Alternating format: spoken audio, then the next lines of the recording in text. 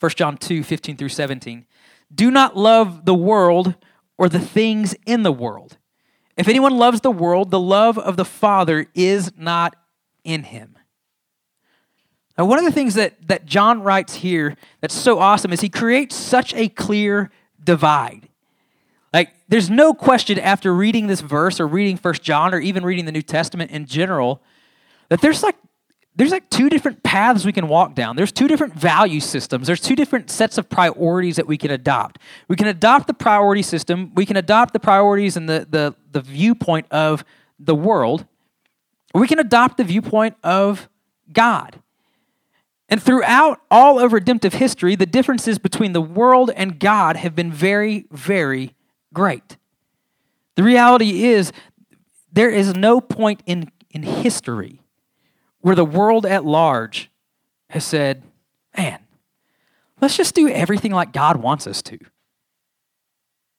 If you study any period of history, the people following after God are always in the minority. Always. And so in 1 John, as John writes, it's no different then.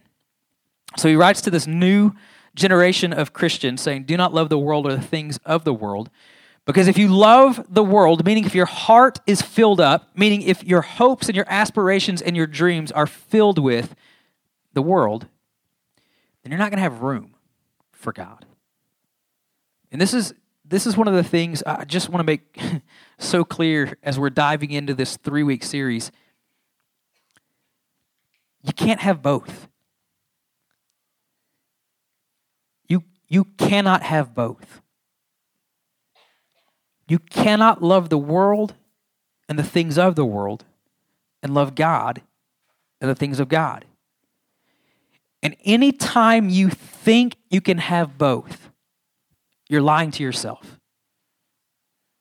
One of the hardest things to come to terms with as a Christian living in a non-Christian culture, living as a teenager in today's world that wants to follow Jesus, is that following Jesus will come at a cost. It always comes at a cost. And there will be social penalties that you pay for being a Christian.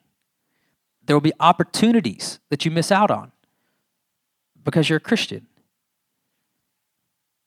And the thing is, when we evaluate what we love, what value system we operate from,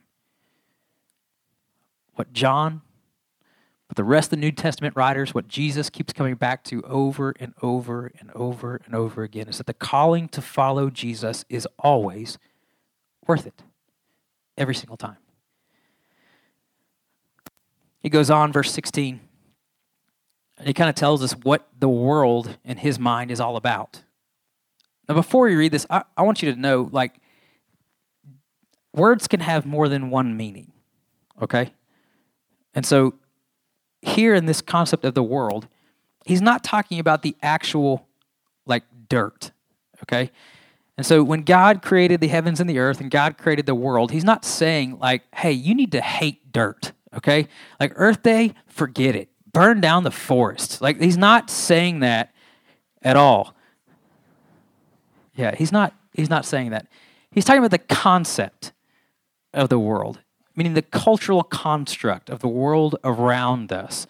And so he's going to give some words and some terms, some phrases that are going to give definition to what he's thinking about when he says the world. So the world and all that's in the world, verse 16, he goes, the desires of the flesh, the desires of the eyes and the pride of life, those things in the world, what your flesh wants, what your eyes want, pride and stuff like that, those things that mark what's important in this world, it's not from God, but it's from the world.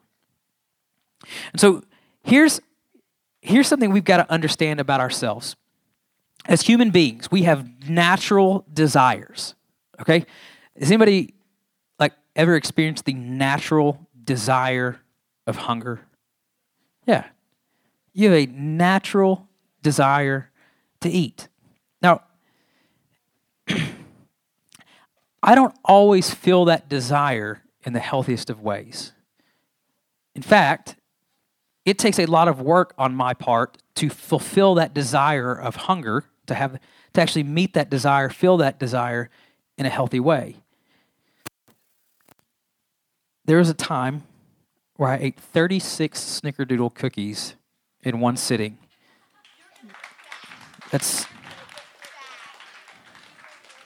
So we have, my wife is pretty amazing, and I didn't realize it early in marriage because I was a dumb 20-something-year-old. And so, like, we fought about food early in marriage and, like, who would cook and things like that. And so I found myself kind of resentful towards what, like, and how she cooked and stuff like that. And so if you know my wife, if you've gone out to, like, she doesn't like to eat. She doesn't like food. And so it's like 6 p.m. or whatever, and it's like, hey, it's time for dinner. What do you want to do for dinner? She's like, I don't know. Can we just go to sleep? It's like, wait, like, the way you're going to cope with hunger is by going to bed right now? And she's like, yeah. Like, that doesn't work for me at all. And so, like, we would argue about food over and over again. But then, about 4 years ago, we're coming up on Christmas, and my wife says, hey, I think I want to try to bake some Snickerdoodle cookies. I'm like, where did that come from? She's like, oh, I found a recipe. Okay, great. So she makes them. And they come out of the oven, and they are these, like, light, fluffy. I mean, they are just phenomenal. Like it's one of those things where, you know, like when you eat something and it takes no effort to eat it because it's just, like, it's not tough, it's not hard, it's not chewy. It's just like the perfect texture. So that was these cookies. And 36 of them later, I realized, hey, not the healthiest way to go about eating anything. In fact, I don't know if there's anything that you should eat 36 of at once. Sunflower seeds, maybe? But anyway, I digress. So we know, listen. Like, inside of us, we have some natural desires. And as human beings, we have the tendency to fulfill those desires in unhealthy ways. And so the desire to eat and to be fed, you can see, like, there are unhealthy ways to fulfill that desire. The desire to feel loved. Like, one of the realities, and I would say 60 or 70% of the conversations I have within this ministry are with people who feel left out, are people who feel alone. We have a group of 100 people in here, and there are people in this room who feel alone. Like, and it's not like one or two. There's many, many people in here, many people in our youth ministry that just feel alone. And so we know what it feels like to want to be accepted by people. But we also know, because either in our own life or in the lives of our friends or others, we've seen people fulfill that desire to be accepted in very, very, very unhealthy ways. Incredibly unhealthy ways. And what kind of, like, doubles the issue, it compounds the issue, is that when that starts happening within the context of a dating relationship. And so you have a girl or a guy who wants to feel loved, who wants to feel accepted by the opposite sex, and then this dating relationship, and they will do almost anything to feel loved and to feel accepted. So what John's saying is, look, it's natural. You're going to have natural desires. But when those desires are fulfilled, when those desires are met in the way that the world defines they should be met, you're not living the good life that God has called you to. Because God's design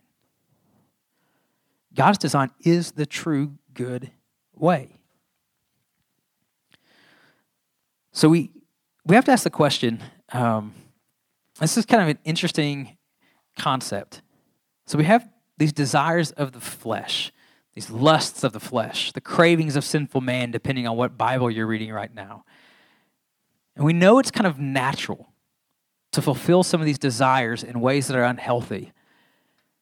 And in short, it's natural for us sometimes to sin. Now, sinning is any time we do anything that's outside of what God wants us to do. So we have these different words. And so, like, I think that churches today are a little bit guilty of erasing some really good words that are very clear. I think sin is a very good word that's very clear for what it is. And so, Like when Jesus died on the cross, he didn't just die on the cross to like get rid of bad things or something like that. Like he died on the cross, and one of the primary factors that came into play was sin, breaking God's will for our life, going against what God wants for us. And so we have to ask the question, why do we sin? Why is it that sin is a part of our existence? And taking it a step further, like if Jesus died for sinners, if people who are sinful, how did they get that way? Like are we sinful because we have sinned, or do we sin because we're sinful? Like which was first? Were we like born bad and so we do bad things?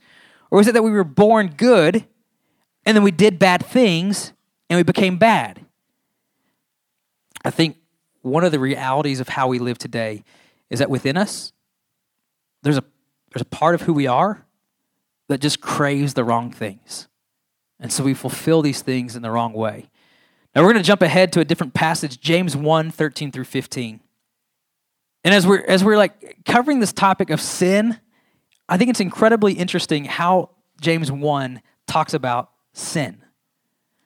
James 1:13 through 15. Let no one say when he is tempted, I'm being tempted by God. For God cannot be tempted with evil, and he himself tempts no one. God never, ever, ever tempts you to sin. And so let me give you an example. If I know I don't need to eat 36 snickerdoodles, God is not going to make 36 perfect snickerdoodles and put them on my front doorstep and wait and watch and see what I do. Like I just want you to know, like God doesn't like dangle sin in front of you and say, is he gonna be faithful? No, God doesn't do that. God does not put stumbling blocks in your way just so he can like pick you up off the ground. Like God does not tempt you to sin. And so the question is, if it's not God, where in the world does that come from? Verse 14. Each person is tempted when he is lured and enticed by his own desire. Everyone. Our sin in our life is an issue of compatibility. You know what I'm talking about with compatibility? Like I just like certain things. And so in the context of dating, like compatibility is like, oh yeah, I want to start dating somebody who I'm compatible with. Like we go well together. Like I like Marvel, she likes Marvel. We know that we are naturally attracted to people we think we are compatible with.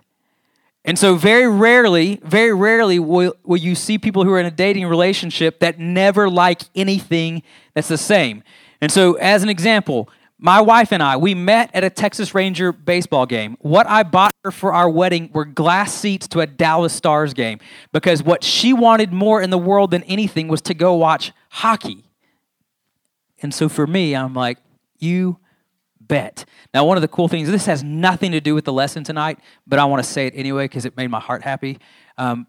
My wife has helped pass the love of sports on to my daughter. My daughter stopped. She's 5 years old, and she stopped us the other day, and she said, hey, when are the Dallas Cowboys playing again? It's been so long since we watched football. I'm like, oh my goodness, my heart was just a flutter. Okay, and so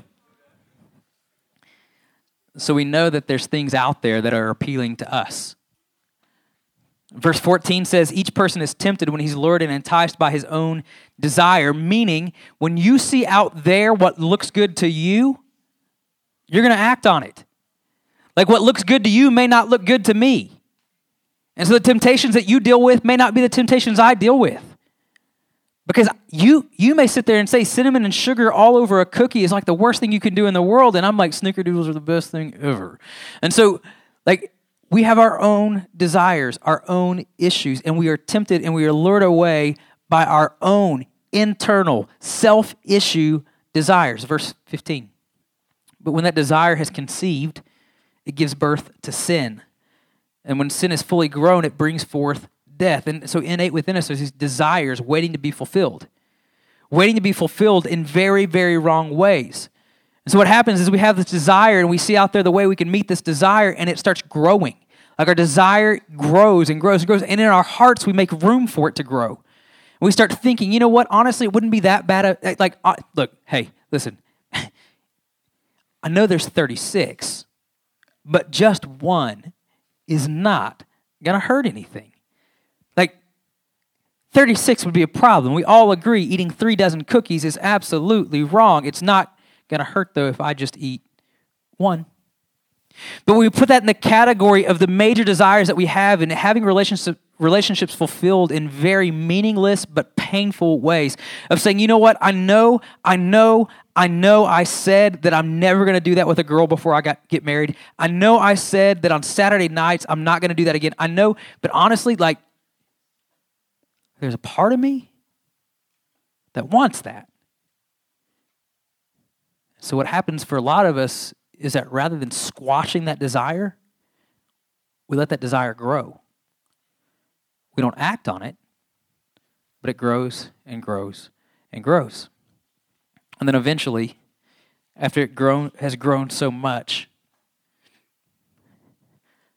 we act on it. And the thing we thought we would never do, the situation we thought we'd never find ourselves in, we find ourselves in. And we realized that desire we had that we thought we would never fulfill in that negative, sinful way, we just did. And we're on the other side of it. That desire that we thought would be fulfilled, and it was going to be so awesome. It's so awesome to eat the cookies. We're going to feel so good afterwards. We feel like we normally do after we eat 3 dozen cookies. Miserable. Miserable. And so,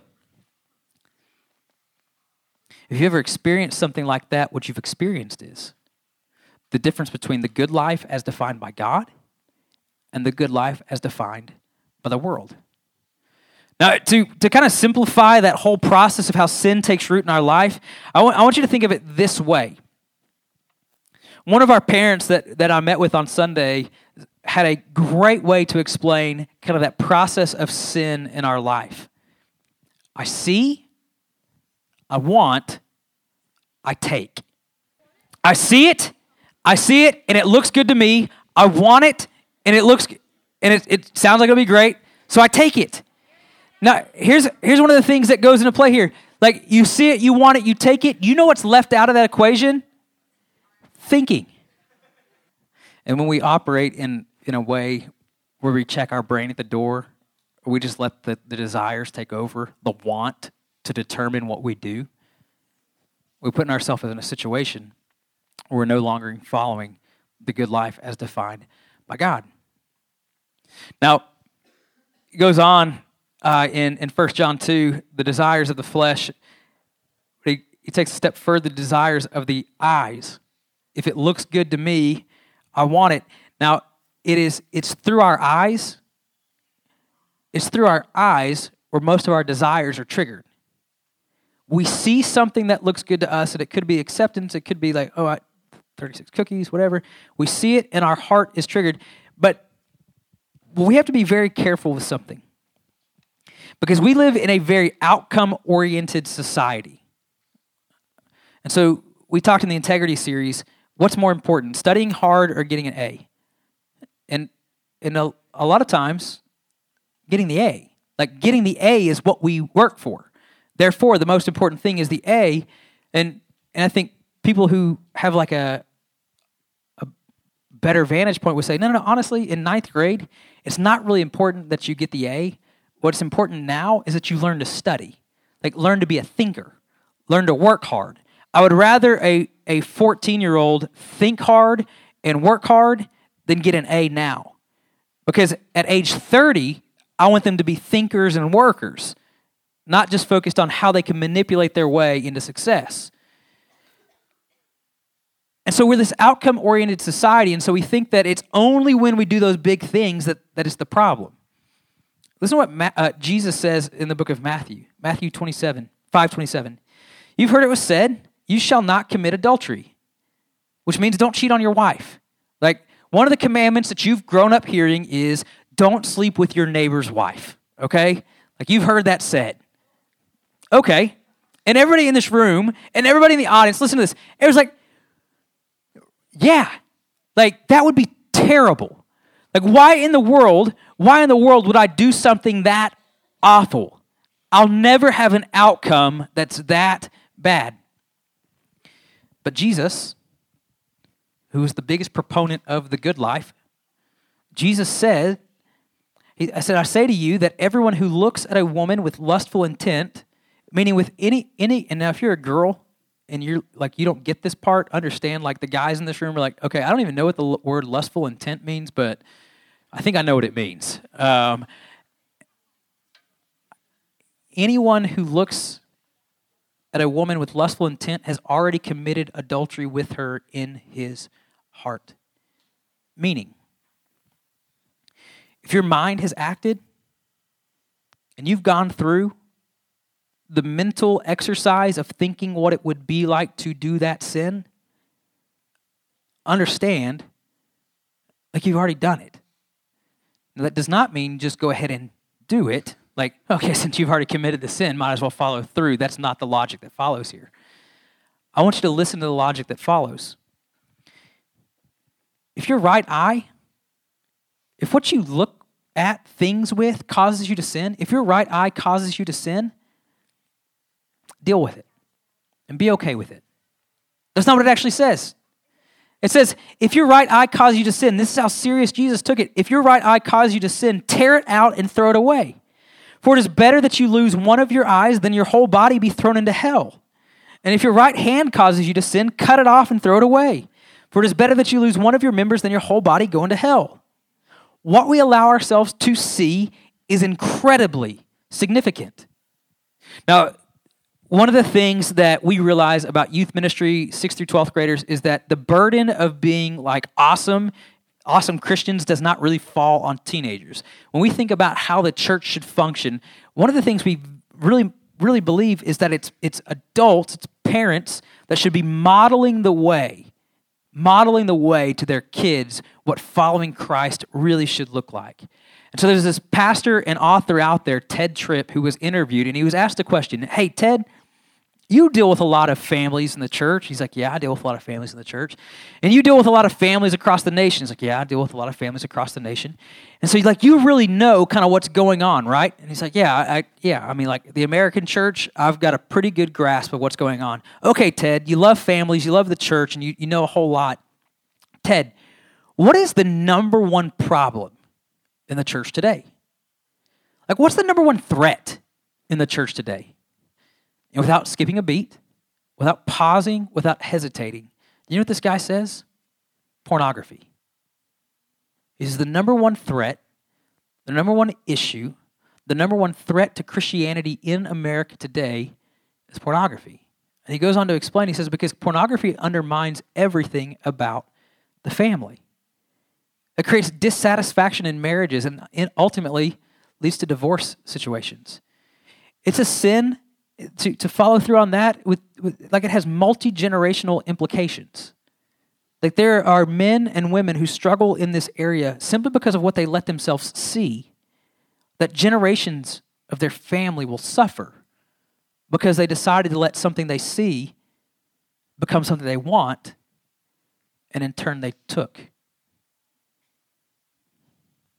John's very clear that the desires of the eyes are something to be aware of. And he closes it out by saying, the pride of life. If it makes me look good, I want it. One of the most powerful forces in your life that will enable you to continue sinning is what the people around you know or don't know about you. Your ability to continue doing the wrong thing is most likely going to be determined by the people around you. So here's what we do. If we know what we're doing is wrong, we hide it from the people who know it's wrong. We tend to keep that secret. And if we know what we're doing is wrong, we will encircle ourselves with people who say, you know what? It's not that big of a deal. And the scary part is when it translates into the actual church. So, had a conversation with a group of our guys a couple of months ago. And these guys are trying to do the right thing, but there's a sin that crept in to a circle of guys in our youth ministry and has become just a part of who they are. And you know what the biggest challenge to that is? Is that they look around the circle of Christian brothers and they can only point to one or two who are not participating in that sin with them. And so when there's an opportunity to actually give accountability where Christians should speak into the lives of other Christians, nobody has credibility. Nobody. Because everyone's a participant. And so one of the scariest things that could happen is that in our youth ministry, there could be sins, there could be things where we are following the world's way that we in this room accept together. And then there's no one that can correct it. I talked about some of the loneliness. Do you know that the church is called a family? Do you know that the style of love that should be in the church is the sacrificial love that would even take you to the grave for people in this room? Like, that's the level of relational depth. And I think there's a part of us in this group that have accepted relational isolation as just a default part of what might be okay. Because that person's just not assertive enough, she's just not outgoing enough, or if she would just go on that trip, or whatever it is, then she'd get connected, or he would be a part. And I think if we're honest, there are just some various things in this group that we would say are really not God's plan for how his people are, but we've all accepted it. And so nobody can speak into it. And so to those group of guys that we spoke a couple of months ago, and if you're one of those guys, it was the conversation started in a Ford Explorer, if you wonder about that, if I'm talking about you. As we carried on that conversation, one of the things that was interesting and I thought was so awesome, in the midst of that conversation, they could identify a couple of guys from our youth group who lived above reproach in that area. They actually lived in the right way. And you know what they said about those guys? It's awesome. Because even though they struggled with it, even though it was something they were tempted to do over and over and over again, they were able to at least identify some guys in our group who were doing it the right way. And I just want you to know that you might be able to be one of those people who, even though a lot of people struggle with it, you can give encouragement and support by doing it the right way.